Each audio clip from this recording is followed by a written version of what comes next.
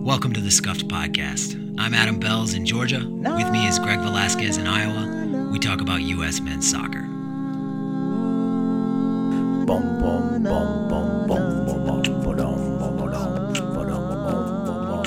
Man, what a night.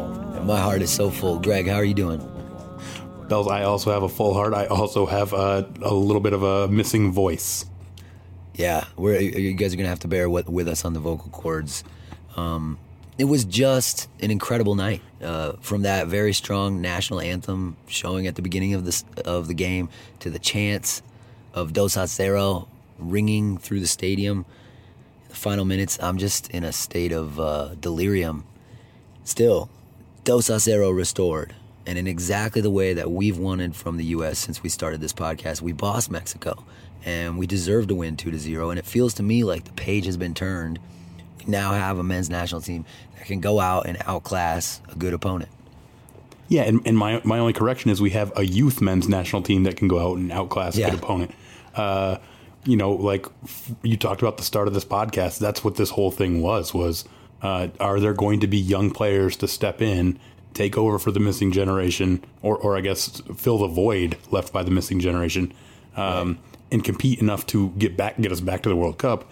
And we're so far beyond that as far as the level of player that has emerged and what we have seen from them in the last 3 games that they've started. The Jamaica lineup, Costa Rica lineup, and now this Mexico lineup are insanely young. We talked about the Costa Rica one having 10 outfield players, all Olympic eligible. We can drill down even farther and check out just how they're young, even for Olympic eligible players. We should have done that for the Costa Rica lineup, which was even younger than last night's. But either way, when we go through the 11, I want to touch on just how outrageously young this group is. Yeah. Well, we saw. I want to hear those stats, because it also occurs to me we saw a lot of good signs against Costa Rica. We saw some good signs against Jamaica too. But this is the real test. Can we do it? Can we play well against Mexico? And I think for me at least, that's been the question for the last 2 years, basically since Berhalter got hired. Can he make this a team? Can he help make this a team that can do that? That can go play soccer against Mexico and win, not just win, but play soccer and win. And I feel like this is the first time that has really come together. Is that? Don't you think? Oh, absolutely. I mean, we beat Mexico twice over the summer during the summer tours, but neither of those wins. They were exciting, they were gutsy, but neither of them. Yeah, they were fun, and there was a huge cause for celebration because that's what you're competing to beat teams and get those outcomes.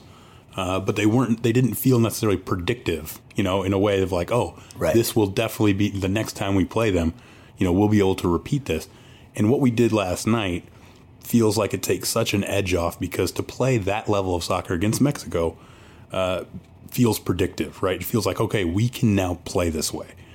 We didn't know for sure when we looked decent against Jamaica and Costa Rica if it would translate up. And even if we want to get greedy, the next test, we can add more tests. Okay, now can we do it on the road at a tough place? Can we do it even anything resembling this at the Azteca? Can we do it against a seeded team in a World Cup group stage game at a neutral venue? There are escalating tests. You want to just keep checking off more boxes. Right. But it's still a huge milestone to check off. Oh man, what a milestone! It's so awesome. I mean, we had the tailgate yesterday at St. Joseph Catholic Church, and it was such a good time. Thank you to everybody who came out. The folks from Bar 76, and Vince came through with the pork, and people. I mean, it was so good. That pulled pork was so good. And, we just had a great time. Mary Roberson, the business manager of St. Joe, she came through with bathroom access. I mean, everything was wonderful. Fell together nicely.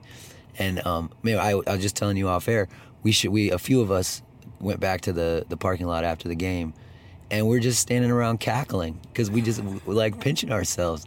Did that just happen? Did we just see that? We did. We saw it. It's amazing, man. It's party time. It feels like party time, and it's not. It's not just because we beat Mexico and really helped our World Cup qualifying mathematics out with the 3 points. We're still not super safe because there's a 4-team cluster at the top yet now of the region, with Panama's big comeback win over Honduras and Canada's win over Costa Rica. So you have this 4-team cluster for 3 auto spots. But for me, it still feels much safer just because we got this level of sort of like proof that we can do this. So now it just sets this like standard that makes me feel incredibly less likely that we will drop enough points to fall behind and fall out of qualifying. Yeah. I mean, Panama's really the enemy now. If we're doing it, it's a pure numbers game, right? we want them to lose every match from here on out. Just about. I kind of want a little bit more chaos just for the fun of it, because I feel like we're going to emerge. So it'll be this chaos between Canada and Panama, and who knows? Maybe Mexico. Maybe we can break them mentally, and see what I mean. Canada. Not that Canada needs our help. They play. Mexico and Canada play this week. So, I mean, the loser of that game could be in fourth. Well, that's another thing I want to go back to is, I've said a few times on this podcast that Canada has been playing against Mexico better than we have. And I still think that was true before last night, So that's another way, I guess not really a mea culpa, but just me acknowledging that has changed. That has changed too. Should we do the lineups? Yeah, let's talk about our lineup, and we're actually going to go front to back this time because narratively that helps me out a little bit more. Okay, why don't you do it? Why don't you do the U.S.? Yeah. All right, so our 11 front 3 is Aronson, Pepi, and Weah. And so, again, all 3 obviously would have been eligible for the Tokyo Olympics. But we're talking Aronson and Weah are 2019 U20 World Cup eligible. So they would have both been able to play in the 2019 U20 World Cup. They were born in 99 or later. Weah obviously played in that tournament. Aronson was left off, coach's decision. And then Pepi, of course, is actually U20 eligible for the next World Cup cycle. Right. Just insanity. 2003. Yeah. Midfield of Musa McKennie-Adams, which is what I desperately wanted to see, and we saw why. I think a lot of people are really excited to see it. Totally bossed what would have otherwise been considered the best midfield of the region. Yeah. McKennie was Tokyo eligible, but he's like one of the old ones. I think he's a 98. Adams could have played in the 2019 U20 World Cup, but he was already on the senior team at that point. Musa would have been eligible for this just past summer's U20 World Cup that was canceled because of the pandemic. Right. So again, these are just babies. We don't have in our front 6 no grizzled veteran leadership experience. These are the kids, and the kids ran with it, and the kids did it. You could see I felt like you could see the fear on Ache's face too.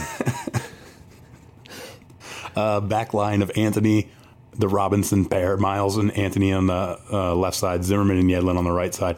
So Anthony and Miles, both Tokyo eligible, but older, I guess. And then Zimmerman and Yedlin are the ancient guys, along with Stefan behind them. And, Stefan, generally speaking on this podcast, we prefer Matt Turner to Zach Steffen, but Steffen had a good game, don't you think? Yes, he definitely did. And this is why, in my analogy from a few episodes back, the comparison isn't Turner amazing, Steffen terrible. The analogy was a 90% free throw shooter and an 80% free throw shooter. They're both pretty good. I prefer to run with the guy who, as sure as we can sort of be about anything in soccer statistics, we can be pretty sure that over the long run, Turner will keep more goals out than Zach Steffen. The numbers give us enough to be pretty sure of that. I do think Steffen is better with the ball at his feet than Turner. I don't think that's a myth. The question is going to be how valuable that is. We saw Steffen make some very good passes yesterday. So that, that strength of his can play out on the field. Go ahead. No, I was just agreeing. Yeah, I do. I thought he looked good with the ball at his feet for the most part. What were you going to say? I kind of interrupted you. I didn't mean to. No, just so that strength can play out. Whether that over the long run is better than whatever gains we will make in goal prevention, I still have my doubts. But again, Steffen is more than capable of having a good game. It doesn't mean he's going to have it. Just because I don't think he's as good as Turner doesn't mean he's going to be good for a howler every match. Right. He made that was a pretty tough save on the Tecatito miss, right? What did you think? The one low to his left? Yep. Yeah, that was a great save. Yeah. I feel like Tecatito could have done better there, but still a good save from Stefan. Should I give the Mexico lineup? Yeah, let's hear them. Well, before you even do that, just to throw in our subs, Pulisic, also Tokyo eligible, but an older guy. Ferreira would have been eligible for the U20 World Cup in 2019, but he wasn't. He didn't have his U.S. citizenship yet. Chris Richards with his late cameo, he was a 2019 U20 veteran. And then Count Acosta again, ancient at age 26. Oh, man. We're so young. Just insanity. Just insanity. You know, Bucio on the bench didn't see the field. I guess he's 19 now. Yeah. All right, Mexico's lineup was from the back, Guillermo Ochoa in goal, of course, Johan Vasquez and Cata Dominguez as the center backs, and then Jesus Gallardo and Chaco Rodriguez as the fullbacks. That's no surprise on the fullbacks there. It seems like they're the ones Tata favors the most, at least up until last night. And the midfield was Ache and Edson Alvarez and Luis Romo. Romo was maybe the surprise there for Guardado. I don't know that it's a surprise, but it's a decision. And then Chucky Lozano and Jesus Corona Tecatito on the wings, and Raul Jimenez up top. So, you know, on paper this is a good Mexico team. And they didn't get much joy. They didn't get much joy in this game. Any other thoughts about the lineups? What do you have? Do you have anything else on it? Not really. Should I? No, I don't think so. I mean, the coin tosses were going into it from the fan base side as far as what we knew Berhalter would do, I guess you'd say, was we didn't know about Weah versus Areola. I'd say it's fair. Yeah. I was very glad to see Weah, and I'm very glad that he did play. And then the right back, Yedlin, right? That was the other coin toss? Yeah. And maybe center back was another coin toss. But not at all surprising that it was Zimmerman over Richards and McKenzie. And I thought, obviously, Weah played very well. I thought Yedlin and Zimmerman both had good games, too. Nobody had a bad game for the U.S. Yeah, it was. I mean, the worst game might have been Tyler Adams based on his first 40 minutes, but but no one had a poor. Well, we'll get into some individual performances. There were just degrees of good, right? Right. Yeah, I mean, if there's anybody who is a shout for having a bad game, it is Tyler Adams, because he was pretty sloppy in the first half. This is the can I say the word sloppy challenge. All right, let's get into the timeline. All right, this is going to be such a happier timeline than anything we're used to. I should warn everybody, you know, there were so many good moments in this game that they're not all going to be in the timeline. You know, there was so much good attacking sequencing. But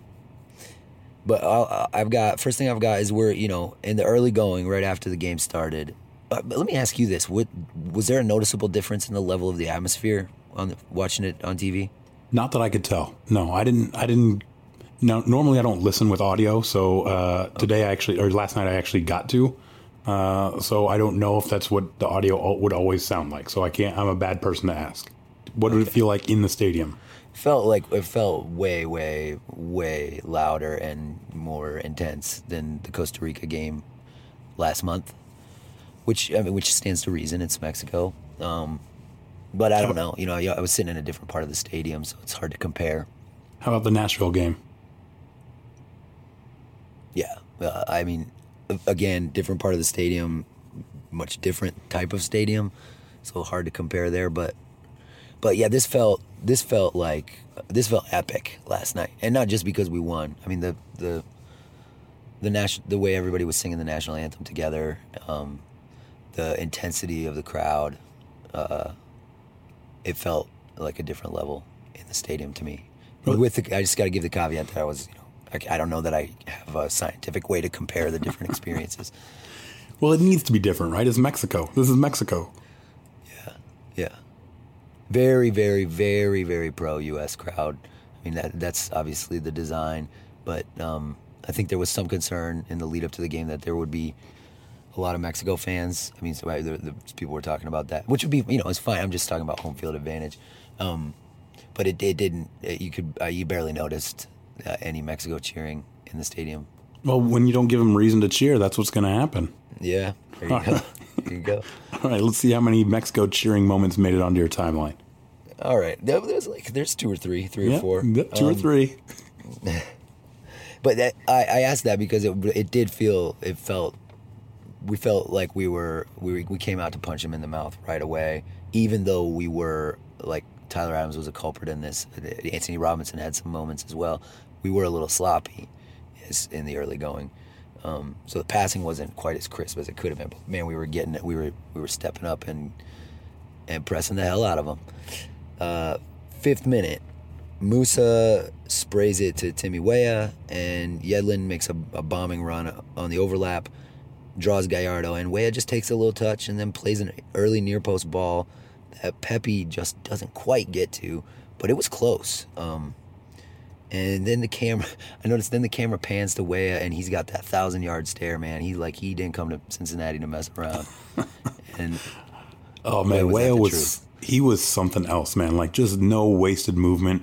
Everything he does has a purpose, even when it doesn't come off initially. Like his very next moment will correct it and open up something else, open up more options for himself. It was really fun watching Tim Weah, and it has been. I mean, he was electric when he came off the bench versus Jamaica. He was invisible against Panama because we could never progress the ball beyond the midfield stripe. But then he was amazing against Costa Rica.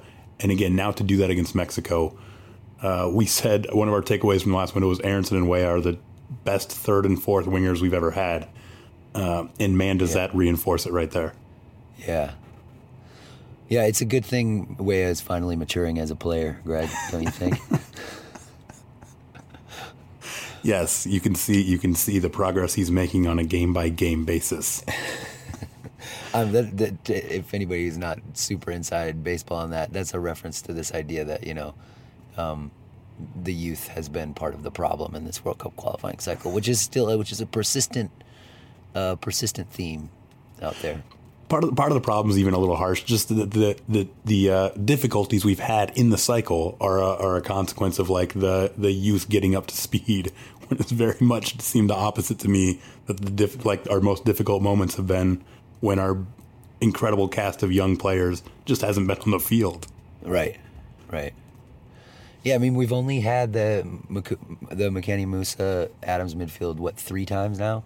Yeah, Jamaica, Costa Rica, and Mexico. They've been pretty solid in those games. They've all been home games, to be fair. We haven't seen them play away yet. Yeah. Well, that's a slightly different kind of test, but that is a test that's coming up. Can the team settle down and just get a professional result in Jamaica? We won't see it in Jamaica. Why? I believe Weston McKennie's suspended. We won't see the MMA midfield. All right, but I just mean as a team. You were talking about tests earlier. There's different levels of test. 8th minute, Weah leaves a pass on the ground for Pepe at midfield. This is a lovely little sequence. So the pass is played into Weah's feet. He steps over it, leaves it for Pepe, and then immediately makes a run in the channel. Pepe backheels it right into his path in a lovely way. And then Weah just drives down the channel, straight line, and has a shot from distance in transition. Maybe a little greedy with the shot, but I don't hate it because maybe he could have surprised Ochoa. But Aronson wanted the little slip pass through him behind. So I'll start my dissecting now. I didn't hate it because I thought he was essentially running out of real estate to do anything else. And so that was the best. That's true. Best choice in the moment. But I think it's because we misplayed the team transition or the break.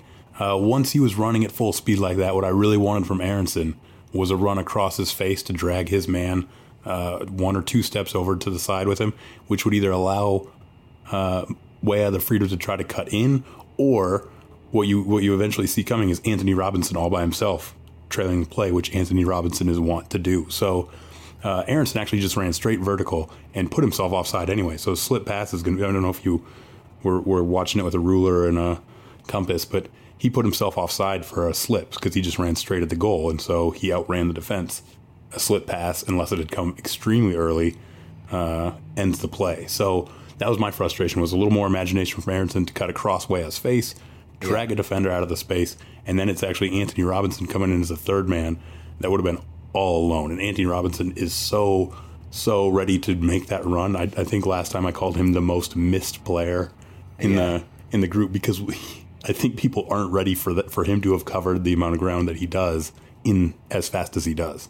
What a lad, man! That guy. I'm so happy about the way he's playing. I mean, he was a little messy at the beginning of the game, but like his physical presence, his work rate, like that threat that he offers going forward. What a solution he is at left back. Yeah, that's kind of interesting. He kind of had a down game as well. I mean, for the first 30, 40 minutes. So that's what's kind of crazy, because I thought Brendan Aronson also kind of had a down game. So you have a bunch of guys who actually, we talked about that too. It should be expected that you aren't going to put in the same level of you won't grade out as highly against Mexico as you do against Costa Rica. You shouldn't. Like, Costa Rica is much worse. So as a team, we should have a lot better grades against them than against Mexico. What was great was just how good the collective was at cleaning up messes and then starting the next sequence that would have a very positive effect. Right. All right. Let's see. 10th minute, Miles Robinson floats a ball down the wing for Anthony, who does Shaka and draws a foul. So it's just more of that threat up the left wing from us. And Shaka did struggle with Anthony Robinson as the game went by. You think they need Julian Araujo? I would be on the phone with him and bring him for Canada if I were Tata. You know, it's because it's Alphonso Davies next. It's not getting easier. No. Yeah, I don't understand why Araujo hasn't gotten a call. I mean, to be fair, I haven't watched his recent games closely, but I feel like I know him enough as a player to think he could do the job better than Shaka Rodriguez did last night. What do you think? Well, maybe Shaka's going to be suspended by the time we get to Canada anyway. Oh, like a late ruling from the head office. Yeah. There's no VAR in the match, but after the match, the region will dole out some punishments. Hey, like he's trying to gouge out Aronson's eyeballs, man. That was a nasty one, man. That was like old school U.S. Mexico nasty. I feel like lately it's been sort of a lot of handbags, but no real venom. But that was some real venom, man. Yeah, and I don't understand why Weston McKennie got a yellow card there. I mean, I didn't hear what he was saying, obviously, but it seemed like a soft yellow to give West with a lot of consequences to it. Well, it was because he got in the mix twice in a row. There was another more minor skirmish just before that, and West got right into it again. And so I think it was accumulation effect of oh, this guy's the troublemaker. And so the second time around, with all of that going on, you punch the troublemaker. And you're not going to give everyone yellow cards, but this is the instigator twice in a row now. He's going in the book. So I think it's a fair yellow to give. It just sucks that West got in the middle of two things right in a row. I see.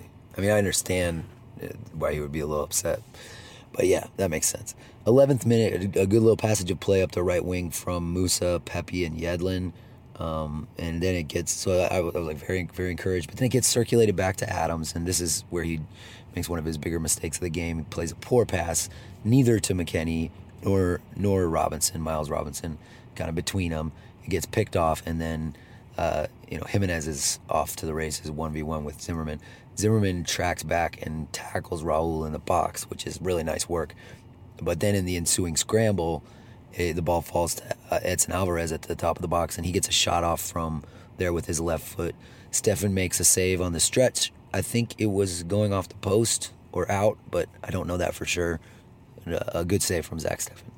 Yeah, good attempt by Alvarez. I think Alvarez thinks that maybe Stefan's unsighted if he can just curl it around like a body.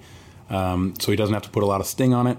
But Stefan's long, and Stefan has good power to his range. And so since it's not a rifled shot from Alvarez, it's just kind of curled over, Stefan's going to get to that. And it was a good chance for him to show off that range. Yeah. Keepers love those. That's a goalkeeper's favorite right there, because he did everything right. It's not like he's just showing off, but it's the perfect way to show how long you can stretch. Now, if you have anything in your personal timeline that isn't on mine, please jump in. But I'm going to go on to the 17th minute. Aronson gets that shot off from just inside the box after a Yedlin cross. I mean, there's lots of good combinations happening, and then like some semi-dangerous crosses. But on this one, Yedlin crosses it from a little deep, and Weah tries a snap header, try to sort of flick it on, snap it on, and it pings around off some bodies and falls to Aronson. Aronson does put the shot on frame, but hits it very softly. Doesn't get much on it, but still a decent little chance. Yeah, he basically did the same level of power as Alvarez, but with no placement at all. So he just kind of guided it directly to Memo. Yeah. Still got a yelp from me as it happened, because as it set up, I was like, he could do this. Like, that's a perfect setup for him to have this volley. So that was one of my early shouts. Yeah, he kind of side-footed it. I'm not sure exactly what he was trying to do there. 18th minute of just a lovely combination from Mexico to release Chucky Lozano in behind. It starts with Edson Alvarez in his own box. He plays a ball to the feet of Tecatito, who's checking back to the ball in our half, and then he takes a touch, plays it to Jimenez, and then it comes back to Tecatito from Jimenez, and Lozano's making an off the ball run that's very clever, and Tecatito just taps it into his path, a well-weighted pass. And Lozano, this is the one I was talking about earlier. Lozano should have done better on this one, I thought. But yeah. I said Tecatito earlier. I'm sorry. That's all right. Tecatito had the actual miss where he missed the hole. He just scuffed his shot. But that's right. This was just really sexy from Mexico, quite frankly. Like every pass in the sequence was just like a technical marvel, and it had to be because there weren't these big windows. We were like touch tight on a lot of guys, and that's how they found the runner in behind. Is because Zimmerman and Robinson were so tight to their guys, where it's like, okay, I'm so tight to this guy, the only way he's going to beat me is if he hits some miracle first-time pass, like inch perfect to a guy 25 yards away. And they did that like 4 times in a row, and they were off. It was very pleasing to the eye. I didn't mention this. I was pretty low to the field, and I was behind the goal, and so I didn't have a good view of the game, honestly. Like it's hard to tell what's going on in the middle of the field. Yeah, no depth. You have no depth perception. Yeah, but even from that vantage point, I could see that was some gorgeous football. Just the way it was, just tick tick tick, and then he's in on goal. And it was Robinson who was chasing Lozano right back into the box. Yeah, and he was doing well to, I think, usher him over so that at least maybe a portion of the goal would be taken away. I'll have to watch super slow-mo to see if Stefan is like using that pressure from Robinson coming from that sort of far post side to cheat to the near post, either to cheat with positioning or cheat by diving early, almost like gambling, knowing that that's the only spot he's going to have to shoot at. But I don't think he did. I think it was just a good reaction save, good positioning from Stefan. It sure seemed like Lozano had a lot of goal to shoot at, and didn't utilize it. But he went right by Stefan's feet, which isn't a bad place to hit it. So you can try to hit it at the corner, but if Stefan's set up really low, like his big paws are already sort of out in that area where the ball would go to the corner. So if you go for right at his feet, then he's either got to like do the kick out with the bottom of his cleat, or he's got to really like windmill to get that arm down low to the boot. So I thought as you see him go for that shot, even though it's not necessarily to the corner, so you think he's hitting it too close to the keeper, but it still makes the keeper make a good save if you hit it in the right spot. I thought it was like sort of right at Stefan's hand.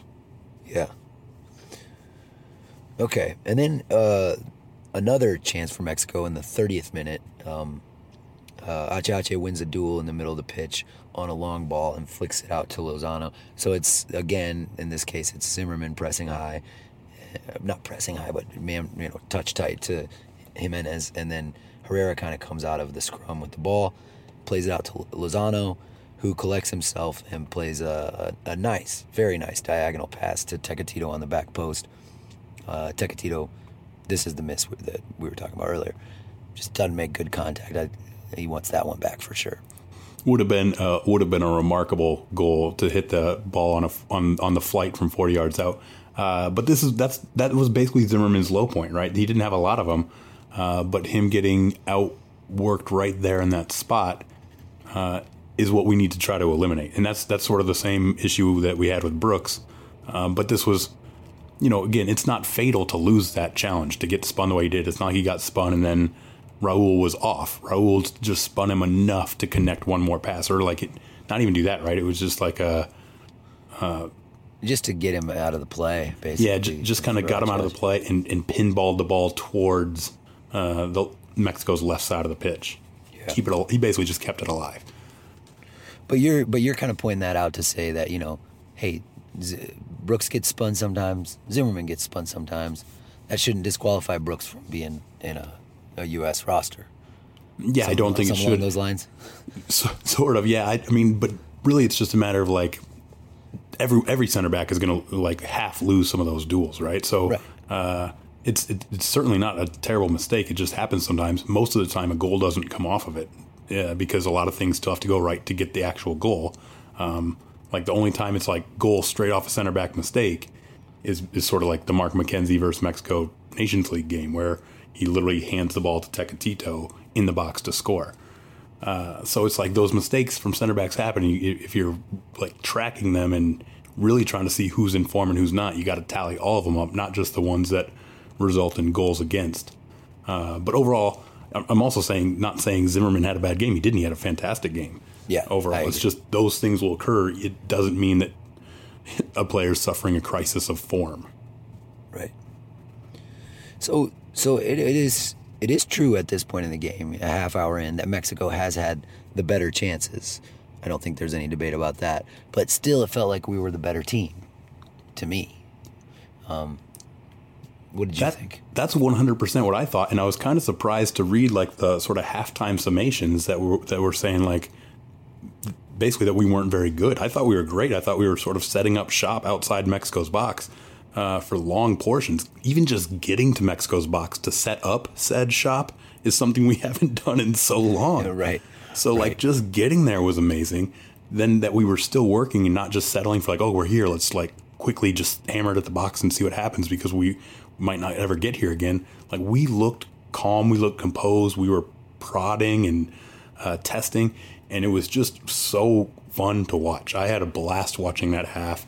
And then it was just like, oh, against the run of play, Mexico, lightning quick, 3 passes, suddenly have a really good chance. And they did that twice. But that was, man, I will live with that if that's the balance of the game. Yeah, I mean, if that passing sequence that sprung Lozana in on goal, that's gonna beat any team. I mean, that's very high quality football. I guess the thing that comes to mind when you're talking about us setting up shop is just how dominant our midfield was, how much we dominated the center of the park. Because anytime the ball would come out, it would just get immediately hoovered up by Musa or McKennie or Adams, and Musa in particular was just like he had the ball on a string, like he never looked like he was going to give the ball away. It never looked like Mexico could even trouble him when he was on the ball. There's so much Nagby to several of our guys at this point, and I think that's such a huge difference. Like that's Musa, it's Weah, it's McKennie. Like they have the ball and they just are going to like hold it until you overcommit just slightly, like shift your weight just slightly to the wrong side of their body, and then they have the leverage and they spin you, and that's it.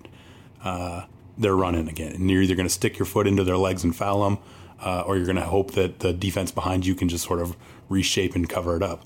But it was so apparent the way we could sort of do that, and that alone is again, it's the cheat code for disorganizing teams with the ball, because if you can beat that first man yourself, then force them to scramble behind. Night and day, right? Night and day from what we've seen watching the U.S. for the past 2.5 years. Right. 7 years. The past 7 years. Which is a good, we should, prompts a humble reminder from me that even though this podcast from the beginning has always been about like this new wave of talent, we didn't always, I didn't often even correctly predict who those talents were going to be. Yunus Musa was not on our radar 2 years ago, not on mine at least. And if he was, he was in the same category as like Alex Mighton or is it Brian Okoa, who just got a Switzerland call. Right. Like I didn't think those guys were even on they were on our radar in the sense that we were never going to get them. Right.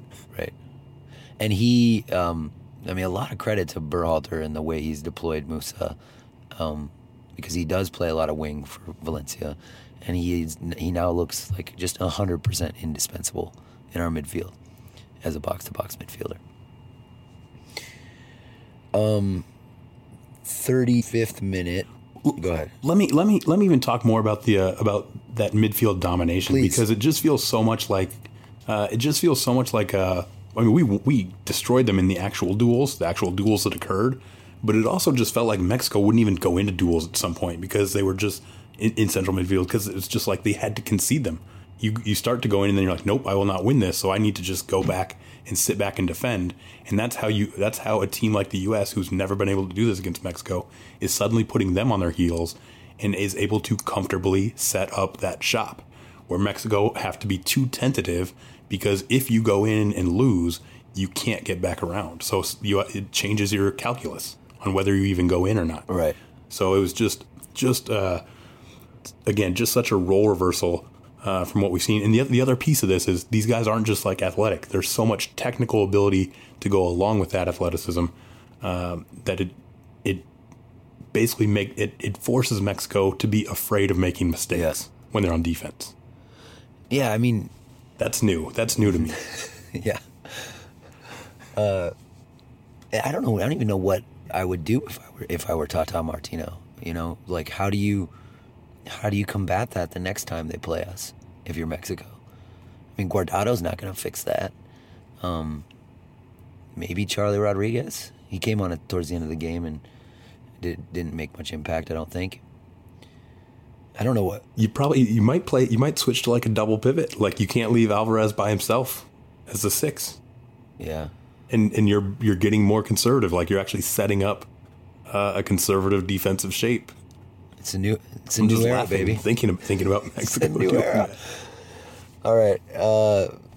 35th minute, I clocked Musa dribbling into the box, beating a couple guys, one of those weavy runs of his, and then tries to play a cutback. It just misses Aronson at the 6 and gets cut out. But there's a lot of little good stuff in this period of the game, from basically like that big Mexico chance missed by Tecatito until the end of the half. Well, I think it was a Paul Carr tweet, right? That shot that you described for Mexico and the miss was their last shot of the match. Is that right? Now that I'm saying, I feel like maybe it's not, but I think that was the tweet. We outshot them 12-0 to end the game. I mean, I believe it. I believe it's close to true, if not true, because that was their last really legitimate chance. 37th minute, a really nice passage of play where Musa is just boss in the middle of the park in the way we've been describing, winning every cage match, just comfortable and relaxed and dominant. And we have a few crosses cut out. Then Antony plays a ball from the left side to Pepe's feet. He lays it off for Musa. At the top of the box, Musa has one, and the shot is well wide. That was most notable to me because Pepe laying it off actually took it off of Weah's foot in the motion of shooting. Oh, really? I didn't notice that. Yeah, Weah's like lined up. He does the fake volleyball spike because he's got his foot cocked. He's just starting to swing right next to Pepe, just beyond him, and then Pepe lays it off and Weah air kicks. I see. Yeah, it's the layoff was fine, I guess, in a vacuum. But absolutely, yep. Weah's the right choice for Pepe. Just needed. I think it was so loud there. There was an example earlier in the game of a Mexico set piece where on the broadcast you have Stefan just screaming at Brendan Aronson, who's only 15 yards away from him, to move him on the wall. And I know attackers. Sorry to all attackers, but when attackers go into a wall, they just somehow lose thousands of IQ points. Like, you can't, as a goalkeeper, you somehow cannot reason with your players who are standing in a wall. I don't know what it is.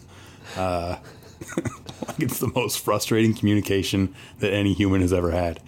But Steffen's just banging his foot on the upright trying to get Brendan Aronson's attention. So I have to assume it's somewhat loud there. So maybe, this is all to say, maybe Pepe couldn't hear Tim Weah calling him off. Yeah. From a yard and a half away. Huh. Yeah, I'm glad it was loud. That speaks to my earlier question about the atmosphere. I wish somebody tell me how it compares to other You got to ask the players, because it could be, like you said, anyone in the stadium isn't in the acoustic center, so we need an honest answer from a player. They're gonna have to actually pick a venue to say this was the loudest one. Okay, we'll work on that. 41st minute, there's that Musa cross to Anthony Robinson's head, kind of a diagonal ball to the back post. This was actually a much better chance than I realized it was watching it live. It comes after Adams bosses Alvarez a little bit, sits him down with a dribble, and then Aronson tries to Cruyff it to Pepe behind him, doesn't quite come off. That whole sequence happens, which I think a lot of people will remember, and then the ball comes out to Musa out wide, and he just floats the ball at the back post. Robinson gets his head on it, but doesn't put the shot on frame. Yeah, doesn't Weah get a Cruyff in there right after Aronson's missed Cruyff? I think Weah might Cruyff it out to Musa. Right. It was Cruyff time. Weah was so sexy. And then Robinson, I consider this kind of a Robinson miss, and it happened again in the second half, where it was almost just like he didn't expect the Mexico defender to miss it, and he just needs to sell out as though the Mexico player will miss it, because if the Mexico player doesn't miss it, who cares? It didn't get to you anyway. But just in case, expect it to get to you and shape your body to score. Yeah, he looked a little. If it's the one I'm thinking of, but he had two of those. This is the one. This is one he hit with his head, and okay. I do think he could have sold out a little bit more to just punish it on frame. All right, then it's probably not the one I'm thinking of. I had two where he basically doesn't actually get his body to the ball because he didn't set up quite right, so he had to chase the ball back towards sort of the sideline. I know which one you're talking about. Yeah. So the half came 0-0, but the good vibes everywhere in Cincinnati. And we come out after the half just immediately dominant. Several half chances in the first couple minutes. McKennie, Robinson, and Weah heavily involved. And then in the 49th minute, we get a very good chance for McKennie. Yedlin, who played way better than I thought he would, played a nice pass in behind for Weah. Just well-weighted, only Weah can get to it. And he gets there first, and he cuts it back to the penalty marker through the legs of Gallardo, I believe. And it comes to McKennie arriving at the penalty marker. He takes it first time, hits it well, but right at Ochoa. That was a big warning sign, I thought. Yeah, and Weah is feeling it. I was excited. I was like, there was a part of me that was worried at halftime that Pulisic was going to come on for Weah, which wouldn't have been super surprising. But I was like, I want Weah in this game. Yeah, we needed him. It turned out. It's starting to just, at that point, to me, just started to really be a delight to watch this game. Weah, 54th minute, Weah has one from outside of the box, and it deflects to Pepe, who has a shot but doesn't make good contact and skies it. This was quite a good chance too. I mean, he had the ball at his feet, about 10 yards from goal, with a chance to shoot. It just didn't get good contact. I don't think it was deflected. No, it wasn't. It was a corner. It was a goal kick. Feel free to jump in, Greg. Well, so Pepe's missed there, and then his not quite getting to that early in the first half, 5 minutes in, ball from Weah. Like, I hope, this isn't me being super harsh on Pepe, but I hope we can kind of like work away from the narrative that Pepe is just some ruthless finisher, because again, like, ruthless finishers don't really exist. Like, you just have to keep getting in the good spots, keep doing it over and over, and you will get your goals. But the fact that he scored 2 goals on his first 2 shots in a U.S. jersey sort of made everyone think that he's the solution because he's always going to finish his chances, but he won't. He will finish a percentage of them, and he will hopefully keep getting in good spots, and we'll keep finding him. As a team, we'll continue to create those opportunities. But but he's not like Magic. Yeah, we're going to have to agree to disagree. I still think he's Magic. I still think he's Magic. The Magic wasn't very strong last night, but he played well. This isn't me saying he didn't. I'm saying there is more to it than did he score or not, because a lot of times that's what people try to reduce it to, and that he will just score. He just has it in him to score when it counts. And that's not really how it works. Of course you're right, Greg, but it is kind of a joyless existence that you lead. The 58th minute is a good way a ball across for Aronson, kind of similar to that. I mean, like, do you notice the theme here? Weah is involved in everything. Way a ball across for Aronson, and Romeo can run at the near post, and his shot is blocked, I believe. It's similar to the Pepe one, except I think he got to it, and his shot was blocked. 67th minute, I think there's a little bit of a lull before this, and definitely this is the nadir of the lull, but we got off our rhythm somewhat before Pulisic came on, and then we had the Chaka hands to Aronson's face situation, which resulted in, as we mentioned, a soft yellow card for McKennie, and also a yellow card for not soft. I should take that editorial comment out. I retract it. And then also a yellow card for Zach Steffen, and then a yellow card, which everyone thought should have been a red card for Xhaka. Somewhere in there, just because we were, hitting Weah hard here, he also had an amazing through ball to DeAndre Yedlin that I don't remember exactly which minute, so I don't know where it goes in the timeline. But it was just another one where I'm just like, oh my days, Tim Weah, like you are like just abusing Mexico. In your fourth ever World Cup qualifying game, you're just having your way with Mexico right now. What a night.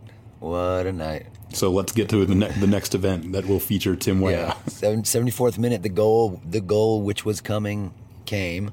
It starts with the two 18-year-olds, Pepe and Musa, settling some possession down in the middle of the field. And then Musa takes a touch and plays it out wide to Weah, who just squares his guy up and pushes the ball to the end line and gets enough space to play a very, very good cross right across the six. And Christian Pulisic, who had just come on the field only moments before, makes a clever late run past Dominguez and gets up over him and hits a glancing header right past Memo Ochoa. 1-0. And then he... Towering. It's a towering header. Glancing header. Get out of here. Towering header. I don't think is that a towering header? Okay. Yeah, that's towering. It was a towering glancing header. Is how I'll stick to it. And then he runs to the corner flag and pulls up his shirt to reveal the words "man in the mirror," which he was at. It's so funny. He was asked about it repeatedly at the press conference. Did you see this? Yeah. And he just refused. He's like, guys, you know what it means. I'm not going to talk about it anymore. He just refused to elaborate, which I can really respect. So the ball from Weah, right? We've talked at length about Weah going back to like the U20 World Cup, about he's not really like a beat guys 1v1 player, but he is elite, and he has been forever at shifting the ball and again, the leverage stuff to just create windows for that next option for what he wants to do. And that's exactly what that was, right? There was no room for him to hit that cross, and he still somehow hit that cross. Yeah. And then please don't take this as wet blanketing, but it's kind of the same thing we had to talk about with Costa Rica and Keylor Navas letting in the goal that we won that game on. Does Christian Pulisic get that run in on goal if we're facing any of Mexico's 3 first choice center backs who are missing for this game?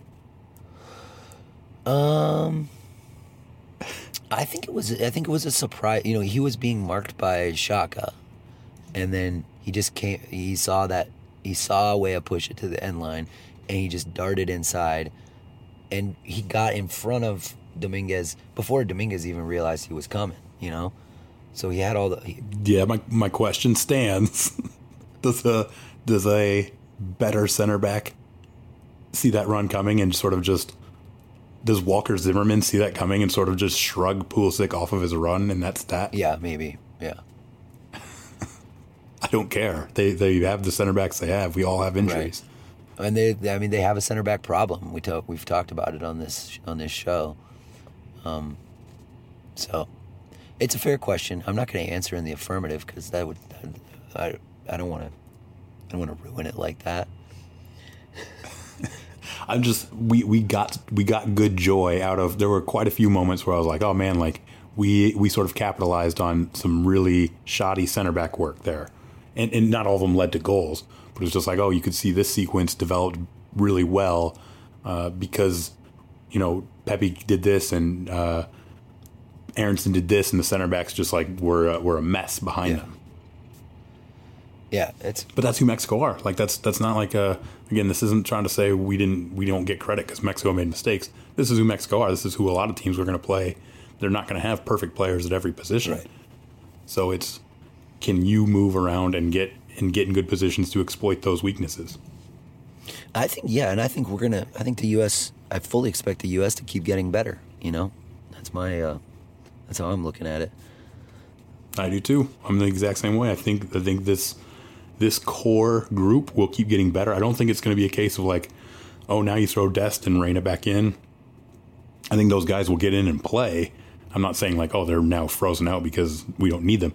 I'm saying they'll get in and play, but when they come back, 2 other guys are going to be injured and we'll be missing those guys. Like, we're never going to have like this, oh, now you add these 2 and everyone else stays perfectly fit and we are even better. We'll always have 2 or 3 first choice guys out. But that's what we're learning is even with that, this is still who we are, and we are pretty good. Yeah. I am very curious to see how we look against Jamaica without Weston. Because we've had some pretty stark differences in results in games that he's been involved in games that he's not been involved in so far. So I just mentioned that because it is true. People are going to get injured. Other people have to step up. I don't know if we can deal with 2 injuries in that midfield. 2 injuries in midfield is going to hurt. Miles Robinson getting a red card is going to hurt. Yeah. Against Mikel Antonio. Yeah, man. That seemed like a soft second yellow too, didn't it? Or no? Really soft. It's just kind of cleverly done. He raised his arm to like pull back on the shoulder. I don't think he really made any contact. But when you're chasing a guy from behind and you put your arm on the guy's shoulder, like that's a tactical foul. Like that's your choice to try to slow the guy down. People do it all the time. It's totally part of the game now. But a clever attacker goes down when he feels it, or has the option to. If they want to try to power through, they can. But like you can't really argue like, oh no, that's just my natural running motion to put my arm on someone's shoulder when I'm close to him. Like you take the L. Right. It's sold, but it was your choice to start trying to pull the guy back. Well, the guy just out clevered you with his anticipation of your gamesmanship. Right. Well, it started to feel like a party as soon as the ball hit the net off of Pulisic's towering header. The only thing I forgot we still have more things going on here. I was already celebrating in the podcast. All right, go on. There's just a couple more things. But I think what I was hoping for in the stadium was to be able to chant Dos a Cero. I really wanted that privilege, and it's the birthright of every American. and we got it, man. Good 84th minute. This goal's a little bit luckier, I think, but it's a good entry pass from Weah to McKennie, from wide to McKennie in the middle, and McKennie leaves it for Ferreira behind him, who taps it back to McKennie, and they're trying to do a little 1-2 into the box. McKennie tries to tap it back to Ferreira, and it gets cut out, but it deflects right back into McKennie's path for a nice little 1v1 against Ochoa, and he slots it bottom left corner. Very, very assured finish with a lot of goal to shoot at, and he runs to the middle of the field and casts a spell on the stadium. And, he does his Harry Potter thing. So, man, and then a minute later, the stadium is just, like I said, ringing with everyone shouting Dos a Cero. I can't believe how fun that was. I can't believe it. Well, hey, you can't just go straight to the Dos a Cero chance without letting me revel in Jesus Ferreira being involved in the goal, right? Revel away. I've been waiting forever. I think back in January, I was like, Jesus Ferreira starting World Cup qualifying, which was a reach then, and it's still a reach now. But I just love him, and he could be in the rotation. I love him, and I love how tidy he is, and I love that he wants that ball to get fired into him from the wing at his feet, and he has no problem being like, I will then pick out a 4-yard pass in a crowd. It was a great lead for McKennie, and again, it just speaks to how ambitious the players are playing with each other, and I do believe like that kind of thing is contagious. It goes back to the Aronson Cruyff pass attempt that is followed moments later by a Weah Cruyff pass attempt. It's like you just start looking for these little moments to do that stuff, the dummies and the back heels. So I think that's honestly why McKennie was like, oh, now I'll just hit it right back to Ferreira from the return pass. It's that addictive, like, ping, ping, ping, ping. We're just going to keep moving this ball around. And then it was good luck to get the deflection. But even just that initial keyed movement of the McKennie dummy to Ferreira to connect a ball into the box to McKennie, like, I just love it. And I just feel like we're going to see more and more of that. And I think it's going to translate even against teams sitting in a low block. So that wasn't necessarily Mexico tonight. I don't know if it's going to be Jamaica this week, but at some point we're going to start playing teams that sit deep against us that we're going to have to unlock. And I think we now have that ambition to do it. And certainly the ability. That's a good word for it. And it is true. Like, there was a little bit of luck in the last deflection, but it is true that when you are ambitious in that part of the field and sort of impose yourself the way we were doing, good things, things can fall your way. And so it's deserved, and it's a good finish too. In the 90th minute, we got, I just wanted to clock that in the 90th minute, Weah is tracking back and slide tackling Hector Herrera deep in our corner. So the guy who's just generated a lot of offense in this game was just working so hard, even in the 90th minute, up 2-0. That's what I got for the timeline. Yeah, Weah is not now and basically has never been like a luxury attacking piece. He is everywhere all the time. So if you're worried about defending, you don't need to worry about that with Tim Weah. I haven't mentioned Aronson much, but he did also work very, very hard in this game. His pressing was as everybody's saying it, but his pressing was a real factor, I thought. Just constantly rattling people, Yeah, he is. He's that little terrier nipping at heels for 90 minutes. But I do think he was sort of ineffective in this game, and I think that's going to be an issue for him. Certainly against like more physical teams. Like, I just feel like he's got to find a way to not be little brothered. And I don't mean getting clawed in the face. Like, there's not much you can necessarily do to prevent that particular like bit of brother roughhousing. As every brother does. But that wasn't the only. But there absolutely were plenty of moments in this game where the contrast between Aronson's little brothering and Tim Weah doing that to Mexico, like, they're there. Like, you can see why Weah adds so much value against Mexico, and I'm guessing most teams. I don't know if that shifts anything in the pecking order for Berhalter or anyone else, but that it looks like it might be a real thing. Well, it's such a different way of playing right wing than we see from, pretty much anybody, because he's comfortable coming in and dealing, but he also does a lot of like classic winger stuff where he just takes it to the line and can beat a guy and cross it. I just don't see that as much of that from Aronson or even Reyna necessarily. And his movement too, I think, is a different animal as well. So different. And I saw somebody. I always feel bad because I don't always mark who it was on the Discord, was saying this is what all we needed to see right now for when we do see that bunker and we need to break down a bunker and we don't need a midfield to cover as much ground as, say, MMA has to do against Mexico. That's when it is Gio Reyna the 10 and Aaron Weah. I'm sorry, Tim Weah. Out wide right. Yeah. And you drop Musa. That's a tough one. It is a tough one, but Tim Weah was just the man of the match. So where are we at now? You got to drop Weah. That's the whole point. This is good. So you can tailor your elite talents to the opponent. Yeah. I'm not saying I'm all in on that, but it's like that is a totally plausible way to account for what the opponent could be doing, and not sacrificing with talent, not being like, okay, well, I guess, I mean, through all of 2019 and 2020, I felt it was like, I guess we're going to bring this guy onto the field for some reason and have him be a staple. And it was always like, it always felt like a sacrifice. Yeah. Yeah, I guess I want to see how, I broadly speaking, I love the idea that we have these difficult problems, these wonderful problems. But I do wonder if Musa, I'd like to see us play without Musa to see how, just how much he dominates the game personally, with the qualities we were talking about earlier. Like, it might be a lot. It might be a lot just him, I don't know.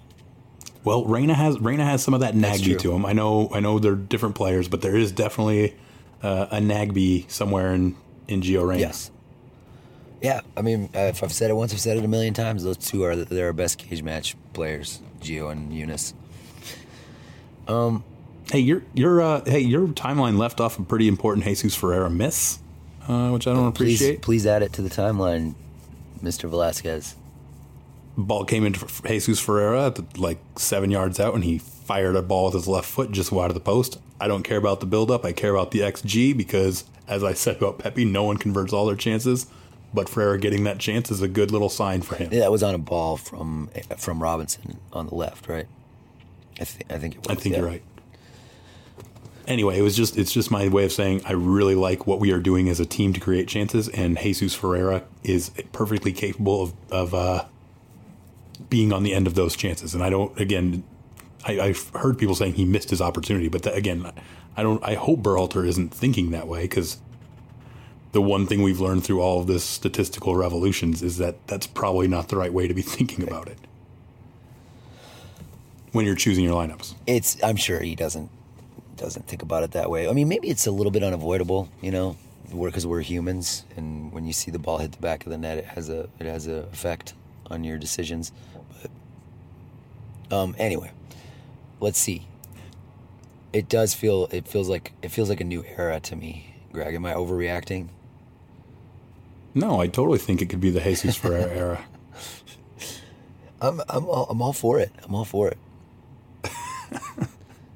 We'll get to the new era in a second, but it very much was like pick some MLS strikers out of a hat, or throw Sargent or Pifok in there either. Whatever, they're all roughly the same. It's going to be very much, can the team create looks? But I do actually think there are different traits from those names in the hat, and Ferreira's traits just happen to agree with my sensibilities. It does seem like Berhalter is going to start Pepe again against Jamaica, but you never know. You never know what Greg's going to do. All right, new era though, right? A real new era. It does feel. It feels like we all witnessed history last night. I mean, it's history for only a very small portion of the American population, but still a historic night. Where it changed, I think the relationship changed between us and Mexico on soccer. And not only that, but there's no warm blanket here for Mexico. This was a one-off situation. Mexico had most of their squad, and it was their actual squad that got bossed by our children. And how do you look forward to the next decade? This could be some serious deep reflecting, blow it up in Mexico and figure out how you're going to actually produce elite talent, the level of player, that the U.S. seem to be sitting on right now for at least the next 3 age cohorts. Right. Or I guess the current young, 18 to 22-year-olds. Yeah, there's nobody. I mean, there's no obvious people coming up behind Herrera and Guardado. They do, I think the way John Arnold put it is they do have green shoots at center back. I think Vasquez is going to be a good player. Is a good player already, probably. But that midfield is going to be a bad matchup for Mexico for a while. And doesn't it feel like we could go into the Azteca and pretty much play the same way? What Well, that's what I was going to say too. Is we still also have to be careful about this because all three of these games that we are getting very boastful about, they've all been home matches. They've all been on U.S. soil. So we still have to see what if we go in and Mexico hits us in the mouth on the Azteca. I guess even then it'd be like, okay, but now we're at least back on even footing, where for the past 5 years, it hasn't even felt like that, right? It's very much felt like we've been bossed. Right. And we got, no matter where we play. We got that friendly win in 2019, but like any meaningful competition with Mexico until this year was a not an encouraging night for a U.S. fan. All right. I'm at a rest stop in Kentucky. I still got to drive home. What are you going to give us on the Jamaica game in 2 days? I'll just point people back to the John Arnold preview probably. Yeah, I mean Chris, Waukee, and I are going to have to figure out what our next move is going to be. Oh yeah, I was going to say, please consider supporting the Patreon. We are an ad-free podcast. Patreon's how we do it, and I think we have a good little community. Greg, anything else from you? I don't want to cut us short here. Get into the Discord. We're dissecting like miscellaneous clips to within an inch of their lives. Very, very on brand. Very on brand. But now it's in a happy way. Now it's all joyful. We're not assigning culpability anymore. We're celebrating ingenuity. Yeah. And coordinated movement. Hey, we do need to talk about this. We can't leave without saying this game looked coordinated. It wasn't just like good players doing cool things. Like we looked coordinated in a lot of different areas. And so that very much is like, I don't want to sell Berhalter short here either. Like this team was prepared to do what it did. It wasn't just rolling the ball out and showing the dominance over Mexico. Like we knew what we were doing here. And it was a lot of the things that we talked about wanting to see in the preview episode, yep. Which was drawing that Mexico press up, going beyond it. And then just, that's where the domination was occurring. Right in the middle, in the center circle, basically. Yeah. We'd hit it over, and it was that exact basketball backdoor concept where Mexico's sort of their version of their dual eights, Romo and Herrera were touch tight on Musa and McKennie, and as soon as they got drawn way upfield, Musa and McKennie would check back, and then when we'd hit it upfield towards Pepe Aronson or even Edson Alvarez, Musa and McKennie would just race up, and they would comfortably outpace Mexico's eights up into the space. And so even if we didn't win the first ball, they created this numerical advantage on the second ones where we would get enough of those where we could then build from there with 5 Mexico players still sitting over by Zach Steffen's box. It is interesting. I think I said beforehand, like I just wanted Greg to go one way or the other. And I thought putting Steffen in was an indication maybe we were going to try to pass through that press. And yet we definitely didn't try to do that. Not very much, at least. Not through it, but Steffen did have a role in the passing to draw it up, where we'd go to Steffen, and Mexico at times would come forward as a unit, but the connecting tissue of that unit was Edson Alvarez by himself between the backs and their front 5, and that's where, because they were committed to thinking that we would, I honestly don't know what their thought was, because it was pretty easy for us to just loop it up, and again, not even have to hit a perfectly accurate ball. Because wherever Mexico's center backs would head it, it's going to be Musa and McKennie, and usually one of the wingers, whichever winger was closest to the ball, going up against Edson Alvarez to try to win the second one. Huh. It's kind of a clinic. It was fun to watch. Like there were quite a few. We're dissecting a lot of those clips in the Discord. Maybe some of them will make it to Twitter. I think Carlin Carpenter already posted a really great video clip of it. So if you follow him on Twitter, which you should, he's got a good breakdown too. Yeah, got to give credit to Greg, man. Greg Velasquez. I mean, Greg Berhalter. You too, Greg. Credit to you as well. But sure. I definitely picked him Weah. Yeah. In March of 2019, that was my guy. Safe to say, Berhalter's job is safe, and everything's it's a wonderful day in America. Thanks everybody for listening. We'll see ya.